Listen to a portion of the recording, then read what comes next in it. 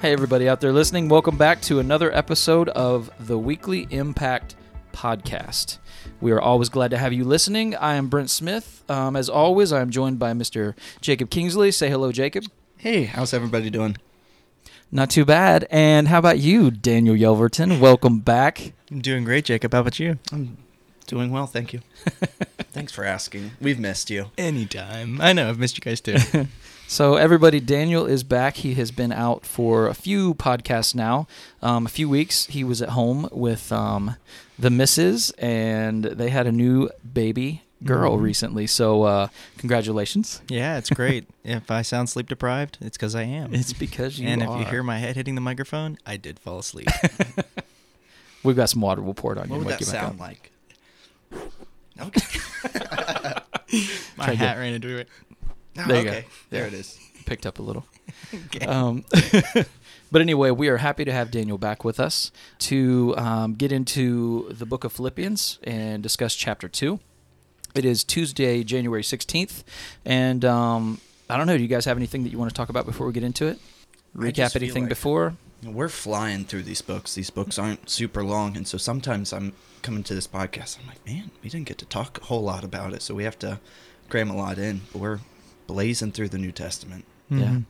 And I love just going through the meat of the epistles here. There's so much that we could talk about. There's so much that we could dive into, and so I think that we just want to encourage you guys to continue to keep doing the chapter a day and continue to read the Word every day, because there's just so much to glean from it. And so yeah, but it feels like we're really flying through this. So, I mean, is there any kind of a background that we need to give on Philippians before we get into it? Just so people know where we Mhm. are, where Paul is. So he's in prison during this point in time, and he's talking about that, and he mentions that some people disagree if he's on his way to Rome or if he's in Rome awaiting trial, which would mean he's under house arrest, and that's the most likely answer. So he is most likely writing to the church in Philippi, which is a city he's gone to. He's planted a church there. In Acts 16, I believe, is where it talks about them being there. Luke, who wrote Acts, stays behind even longer to minister there. And so Paul has this deep connection with this city, and he's writing to them.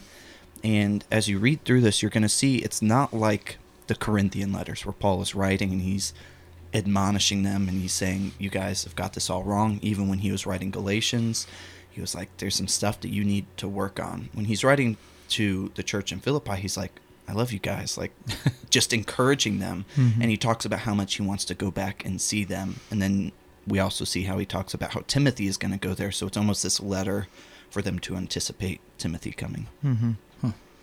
Yeah, I mean, we do see in chapter 1 where he is referring to his situation that the whole Imperial Guard knows that he's imprisoned for Christ. Mm-hmm. And we talked about this before in previous podcasts, especially when we were going through Acts, about whatever the present situation is, that God is able to use us in those situations. And it's awesome is that Paul, even though he's in chains in this moment, he is able to encourage these believers not only in Philippi, but also us here, 2,000 years later. Mm-hmm. Well, let's go ahead and get into it. Chapter 2. Daniel, do you want to go ahead and start us, and then we'll come Yeah, sure. counterclockwise? Counterclockwise, correct. Yeah, that'd be great. Just so you know, I know we say this a lot, but we use the SOAP method. That's the read the scriptures, observe, application, and then prayer. And so we'll just do 2 scriptures at a time and then kind of go from there. And we always read out of the ESV Bible, just so you know if you're following along with us. So Paul's bridging actually chapter 1 to chapter 2 here, and he says, so if there is any encouragement in Christ, any comfort from love, any participation in the Spirit, any affection and sympathy, complete my joy by being of the same mind, having the same love, being in full accord and of one mind. Do nothing from selfish ambition or conceit, but in humility count others more significant than yourselves. Let each of you look not only to his own interests, but also to the interests of others. Have this mind among yourselves, which is yours in Christ Jesus, who, though he was in the form of God, did not count equality with God a thing to be grasped, but emptied himself by taking the form of a servant, being born in the likeness of man, And being found in human form, he humbled himself by becoming obedient to the point of death, even death on a cross. Therefore God has highly exalted him and bestowed on him the name that is above every name, so that at the name of Jesus every knee should bow, in heaven and on earth and under the earth. And every tongue confess that Jesus Christ is Lord, to the glory of God the Father. Therefore, my beloved, as you have always obeyed, so now, not only in my presence, but much more in my absence, work out your own salvation with fear and trembling. For it is God who works in you, both to will and to work for his good pleasure. Do all things without grumbling or disputing, that you may be blameless and innocent, children of God without a blemish, in the midst of a crooked and twisted generation, among whom you shine as lights in the world, holding fast to the word of life, so that in the day of Christ I may be proud that I did not run in vain or labor in vain. Even if I am to be poured out as a drink offering upon the sacrificial offering of your faith, I am glad and rejoice with you all. Likewise, you also should be glad and rejoice with me. I hope in the Lord Jesus to send Timothy to you soon, so that I too may be cheered by news of you. For I have no one like him, who will be genuinely concerned for your welfare. For they all seek their own interests, not those of Jesus Christ. But you know Timothy's proven worth, how as a son with a father he has served with me in the gospel. I hope therefore to send him just as soon as I see how it will go with me, and I trust in the Lord that shortly I myself will come also. I have thought it necessary to send you Epaphroditus, my brother and fellow worker and fellow soldier, and your messenger and minister to my need. For he has been longing for all of you and has been distressed because you heard he was ill. Indeed, he was ill, near to death, but God had mercy on him, and not only on him, but on me also, lest I should have to sorrow upon sorrow. I am more eager to send him, therefore, that you may rejoice at seeing him again, and that I may be less anxious. So receive him in the Lord with all joy, and honor such men, for he nearly died for the work of Christ, risking his life to complete what was lacking in your service to me. So, observations. Any thoughts, Daniel? I really like the when we were supposed to, when Paul talks about us not having selfish ambition and looking out for not our own interest, not only our own interest, but also the interest of others. And I think that he brings in the wonderful example of obviously Christ and what he did and how he humbled himself.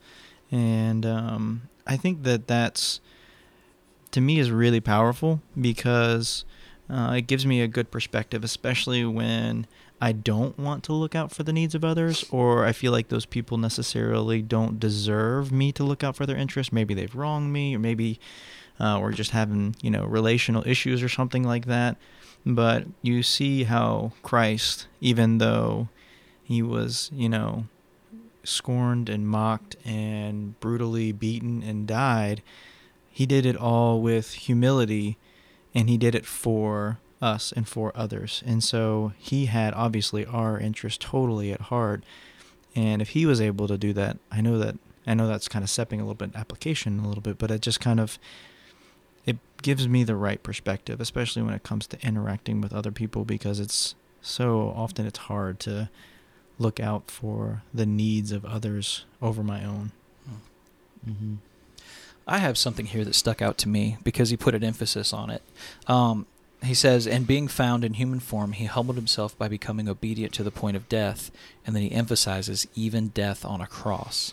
Is that because the cross refers to going through the process of crucifixion? Mm-hmm. Okay, I just wanted to make sure. I didn't know, because I know, like, at that point, like with the way we have, the Mm-hmm. cross, the crucifix, is kind of a symbol. I don't know if back then it was as much yet. It was definitely a symbol, but it was a symbol of like a horrific death. Yeah, so I knew think it. he was emphasizing what he was willing to go to. Like he Mhm. didn't just like get stabbed and then he died. Like he Yeah. went through like the most painful and horrific Mhm. death on the cross. So I think he was just drawing emphasis to that. Mm-hmm. Okay. Painful and humiliating. That the Romans reserved it for like the worst criminals, the worst type of people. So it obviously was super painful, but it was also just like humiliating. So he's Yeah, saying it was a that's very what, long public execution. that's what Jesus allowed himself to go through, Mm. which is crazy. Mhm. Yeah. I think it also, one thing that we even read in Ephesians was talking about submitting to others out of reverence to Christ. It's in Mhm. Philippians 5:21. And I think what's really cool here is that you see the contrast of Jesus and God, that even though they are equal to each other, Jesus didn't consider equality with God something to be grasped, and so he submitted himself, he humbled Mhm. himself, and so he chose actively to take the servant or take the submissive role. And I think when I see that a lot in relationships, in like either the husband-wife relationship, about submitting to one another, or about the opportunities for employee-employer relationships, Mhm. how you can submit to each other out of reverence to Christ. And I think that there's a part of us that we resist that because it can almost be like an attack against our dignity, that we Mhm. would submit, or we would take the low road, or we would take the Right. servant's role. But actually, what you see here is that Christ didn't become any less dignified. In fact, he got glorified and exalted because he decided that he wanted to be a servant to all. And so I think that's kind of the upside down way that the kingdom of God works. How there is this kind of shift that happens where the last will be first, the first will be last, and those who want to, be ahead of all needs to serve all. And so I think we're getting another taste and another, I guess, reiterating what the Mhm. kingdom of God is actually like. And so for me, that's a big part of the scripture, that they were still equal. And that can go even in, like, especially if you take that to Ephesians 5, you can take that to like the husband and wife relationship, and how there can be issues with like submission, but the mutual submission is actually a good thing, and that it's an exalting thing. Mhm. And so I think that's really cool, because it's not an attack on Christ's dignity for what he did. If anything, it made him more exalted and more glorified, Mhm. because he took the role of a servant.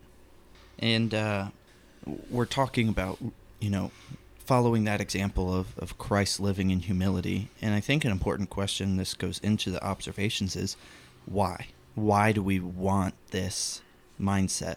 Why is it important that we live in humility? And a big theme in these first two chapters is unity within the body of Christ, that Paul is just encouraging the church to stay unified. And how that works is through selfless love. That you can't have true unity if people are selfish, if people are concerned about themselves all the time. And then going back into chapter 1, I know it's not the chapter for today, but in verse 27, he says, just one thing, live your life in a manner worthy of the gospel of Christ. And this is another big theme, is Paul is reminding the church that there was a price that was paid, that when Christ humbled himself, that was a large payment for your salvation. And so we need to live in light of that we don't just get to do whatever we want and act the way we want, but that we should be living in a manner that reflects that. So another couple of verses that really stood out to me was verses 12 through 13, where he says, therefore, my beloved, as you have always obeyed, so now, not only as in my presence, but much more in my absence, work out your own salvation with fear and trembling. For it is God who works in you, both to will and to work for his good pleasure. And I think that's really important, because as we were talking about how Paul came in and planted this church, he was such a spiritual authority and spiritual leader to them. And he's saying, listen, just because I'm gone doesn't mean that you shouldn't be learning, that you shouldn't be in community, but that there's action on our own part to continue to see how God's salvation can be made even more real in our lives and in our actions. And then he says with fear and trembling, which is like not something we often associate with salvation, because salvation is associated with rejoicing and love and all this. And he's like, no, like it's serious. Like, looking back to the sacrifice that Christ made, his attitude, and saying this is not something that's just light and fluffy, that it's some serious stuff, that as you work out your salvation, it's a legitimate thing.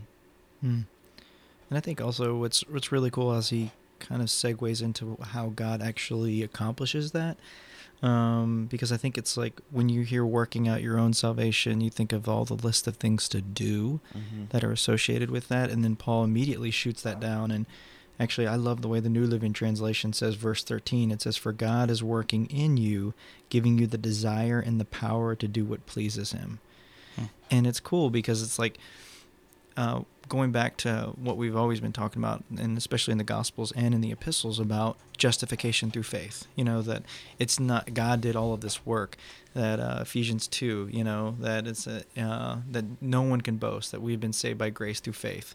It's not of works. And so it's amazing to think that even though we're working out the salvation that God has given us, with that kind of awe, with that fear and trembling, but God is the one that's doing it. God's the one that's working in us as we allow him to work in us, giving us the desire and the power to do what's pleasing him. And I like that because for me, sometimes I feel like there's that war of desires. Like I have that flesh kind of rising up and I'm like, oh gosh, I keep messing up. Like, why do I keep doing this? And often I feel like I'm trying to fix myself by just mentally saying, Daniel, you don't want to do this anymore. And that doesn't ever really work out that well. But as I submit more and more to God's power working in me, he gives me the ability to change my desires and also to have the power to do what's pleasing him.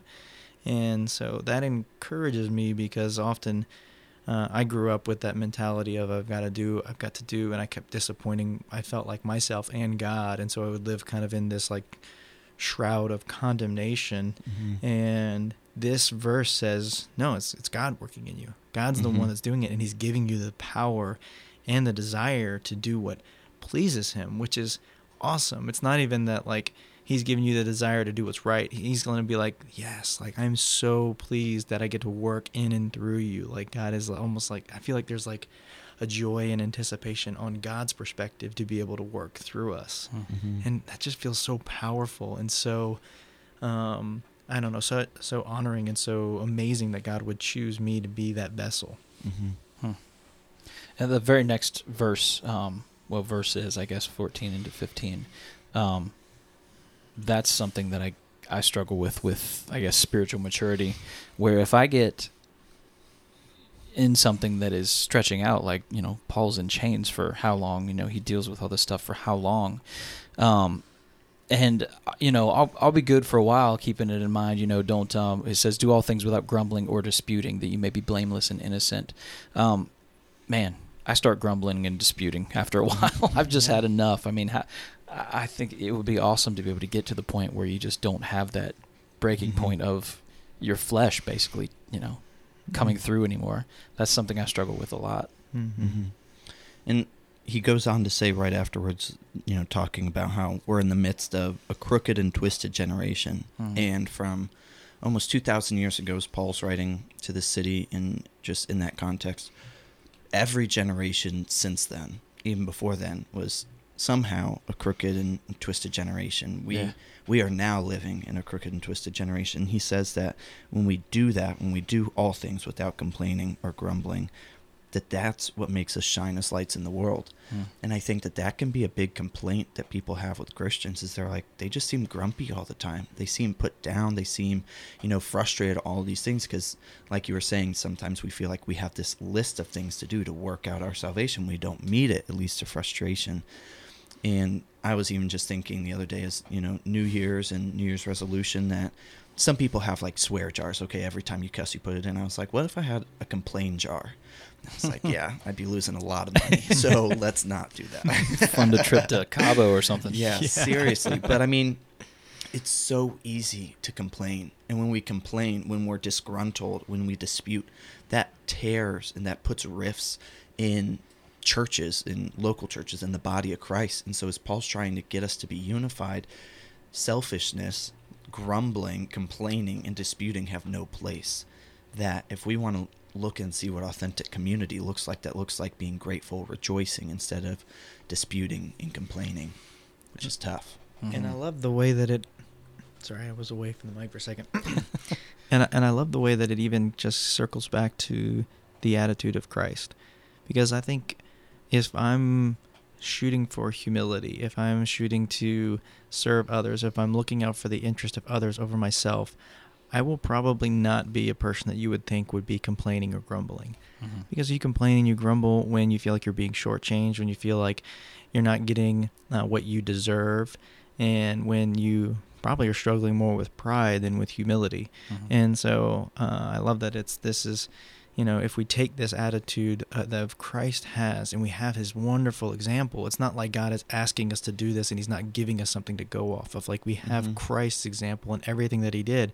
So if we say, all right, here's the promise that we have from God. When we live in humility, he's going to exalt us. He's going to honor us because he did that with Christ. Mm-hmm. And also, we're going to be a light to the generation, because we're not going to be like everyone else who is struggling because they deserve, or they feel like they deserve, and so they're going to complain and they're going to grumble. And so it's almost like we get the benefit of receiving so much from God, but then we also get the amazing benefit of being a part of revealing himself to humanity by the fact that we're not complaining or grumbling. And Mm-hmm. that's seems really simple, because especially when you ask somebody like, all right, well, how do I tell somebody about Jesus? I wonder if you could just say, don't complain and don't grumble, and then see what happens. Mm-hmm. And I wonder, like, if that's Yeah. like, maybe there's a simple way to just kind of interact with people, to be that light that Paul is kind of talking about. And I think it hinges, or it's founded on that idea of, Lord, help me to be humble like Mhm. you, Christ, with the people that I interact Yeah. with my coworkers, with my spouse, with my kids, with Mhm. my friends. Help me to be humble and look out for their interest over my interest. Yeah. And I think you said something in there talking about sometimes we feel entitled.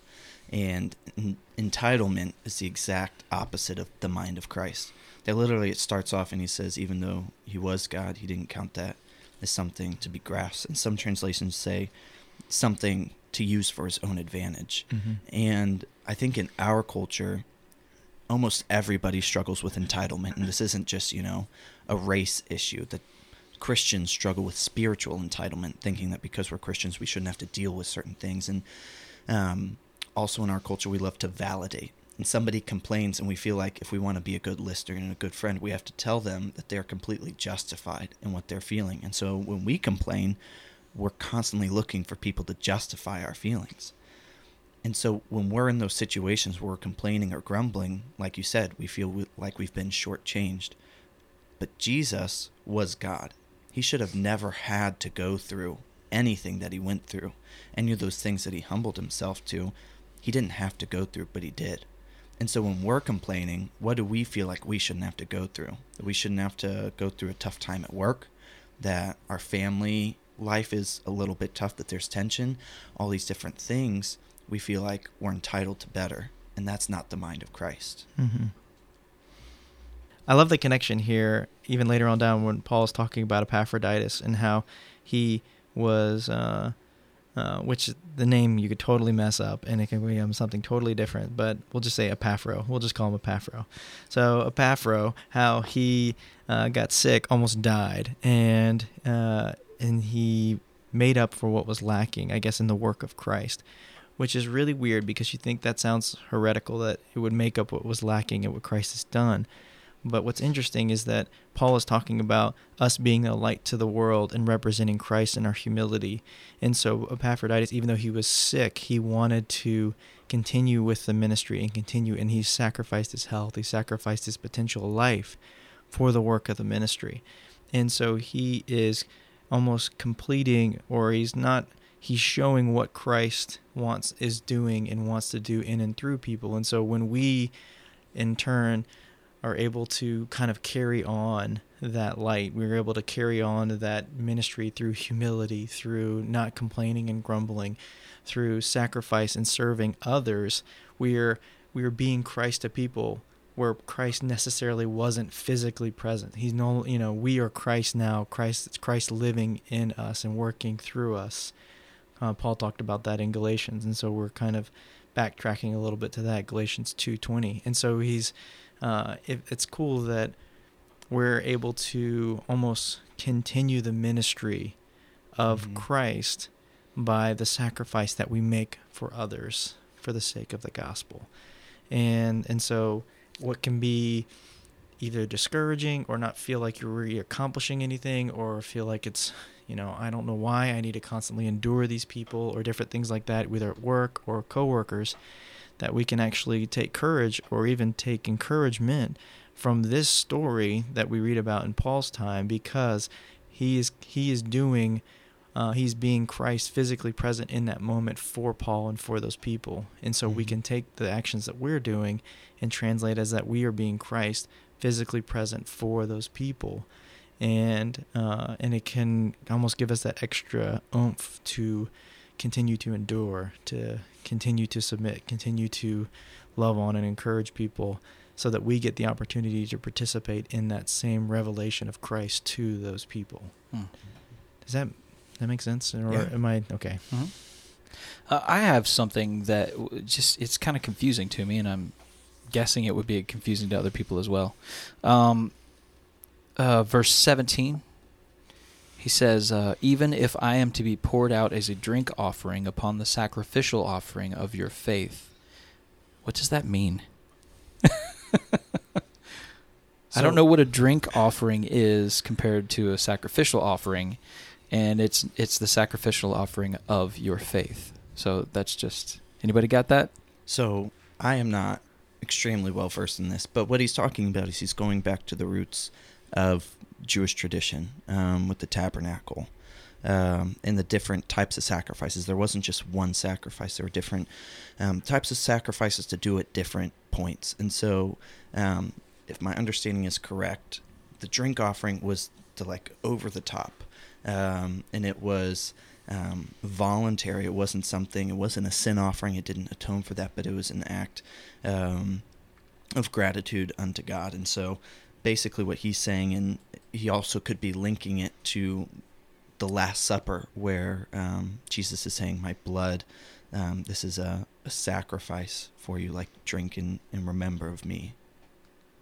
It's just another reminder of a sacrifice. He says, even if that happens, even if all of me is poured out, all of my energy, all of my life is given as that sacrifice of that selflessness, then I'm still going to rejoice with you. And he says, likewise, you should also be glad and rejoice with me. Now, sometimes in the Christian faith, we look at people giving up things. We look at missionaries who might give up their life in the United States, the comfortable, wonderful, the best country in the world, and we're like, man, I feel so bad for them.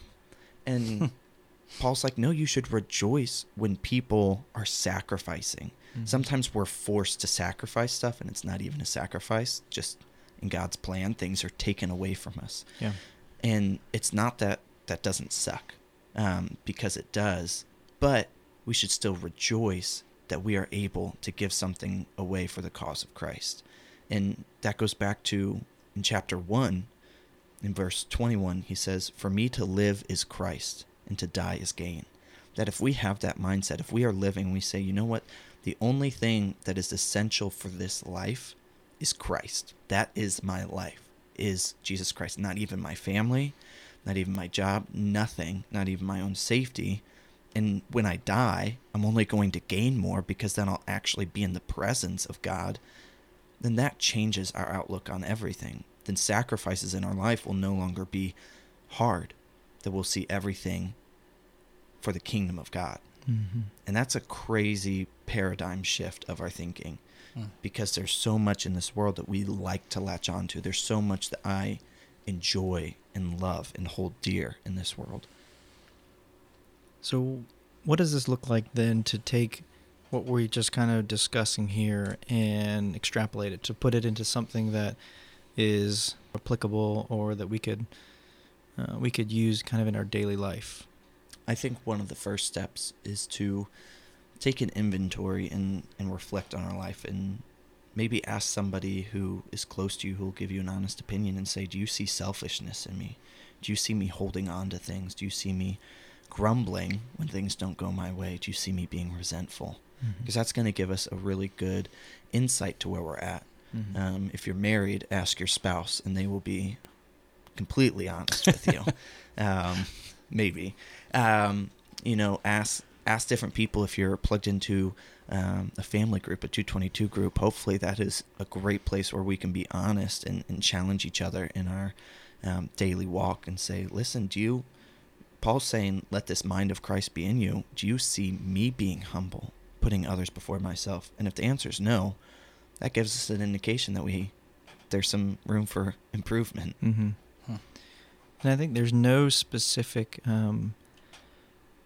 relationship application that Paul's giving us here in Philippians 2. He's basically just saying, look out for all the interests of people around you, which can really seem overwhelming. And one thing that I don't always do, but if I get a chance, if I enter like a new room, or if I'm in a conversation with somebody, I might think of like, what can I do to like serve this person? What can I do to kind of look out for their interest? Because you can't really ask that question. You can, I mean, it might be kind of weird and vague, like, Jacob, what are your interests today, and how can I serve them? Or how can I look out for your interest? You know, Mm-hmm. you might be like, I have no clue, which is probably pretty normal. But I think, yeah, exactly. But I think when we take the road of submission and humility, especially with like significant relationships, I think a great question is, maybe as soon as you see your spouse, maybe coming home from work or from a long day or for whatever it may be, or a friend or a family member or a sibling, you can just say, how can I serve you? Like, Mm-hmm. how can I serve you today? What is something that you would feel great that I could do for you? I could serve you in it may be a scary question, because you don't know exactly what they're going to ask, and you kind of put yourself out there because you've already said yes to really whatever they put out Mhm. there, because your intent is to serve them. But I think that the encouraging thing is that we get from this chapter is that God exalts that attitude of humility, and that also he uses that as a light in those relationships, and so I wonder if like just trying that, just walking into your boss's office today or tomorrow, or to a coworker or to your spouse, and just say, how can I serve you today? What can I do tonight or in this moment that would be beneficial, would be a blessing to you? And just kind of see what happens. See what Mhm. happens when you do that, and see what also the effect that has on the relationship. Mm-hmm. Yeah, like processing when you enter a conversation, you enter that room, are you the first person you're thinking of? If so, you're putting your interests ahead of everybody else. So sometimes, depending on your job, it's going to be awkward to ask your boss, how can I serve you? Your boss is going to be like, what? But mentally processing that, it's Mhm. that heart behind it for sure. Yeah, that's a good point. That could get Mhm. awkward. It could. And I think just with this whole thing of humility, sometimes Christians kind of misunderstand it, and they think that you have to think of yourself as like this terrible person, that everybody is just better than you. And oh my goodness, I'm never going to be as good as them. And I forget who it was, and somebody said it, and it's kind of cliche, but it's not thinking of yourself.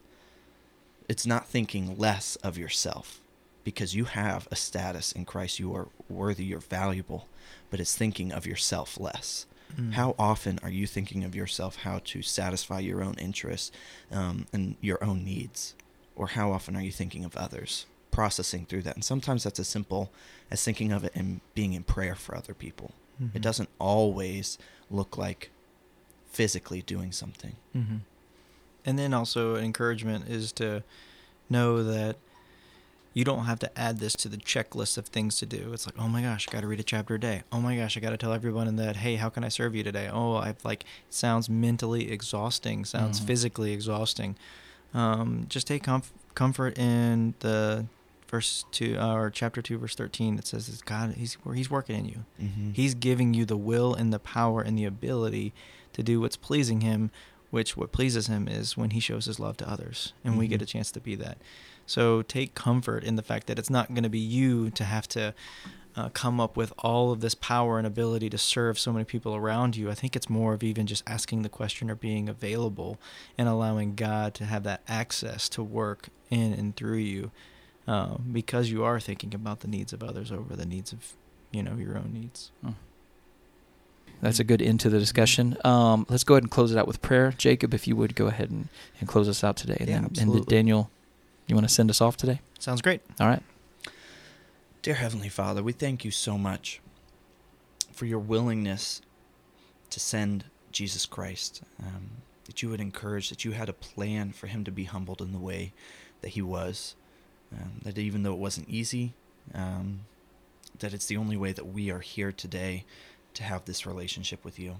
And so I pray that as we look, as we see and learn about how Christ lived, what his attitude was like, that you would give us the strength, that you would continue to work in us to make that same attitude in us, because it doesn't come naturally. It's not our disposition. We don't wake up and seek that. And so I pray that you would continue to be strong in our lives through our weakness. And there's a lot of it. And so I pray for all the listeners that you would be with them today. Continue to encourage them, affirm what you are doing in their lives, even if it's hard to see. I pray that we would live selflessly, that we would be unified around you and your Son. God, we love you so much, and I pray that just more than anything, that we would fall more in love with you this week, and that we would love others. In your name I pray. Amen. Amen. Well, guys, thanks so much for joining us today. From Brent and Jacob and myself, it's an honor for us to be a part of your day. Definitely hoping that you guys have an awesome day, and look forward to seeing you guys either this weekend or maybe next time on the podcast. For all of us at Elevation and Weekly Impact, see you soon. See you.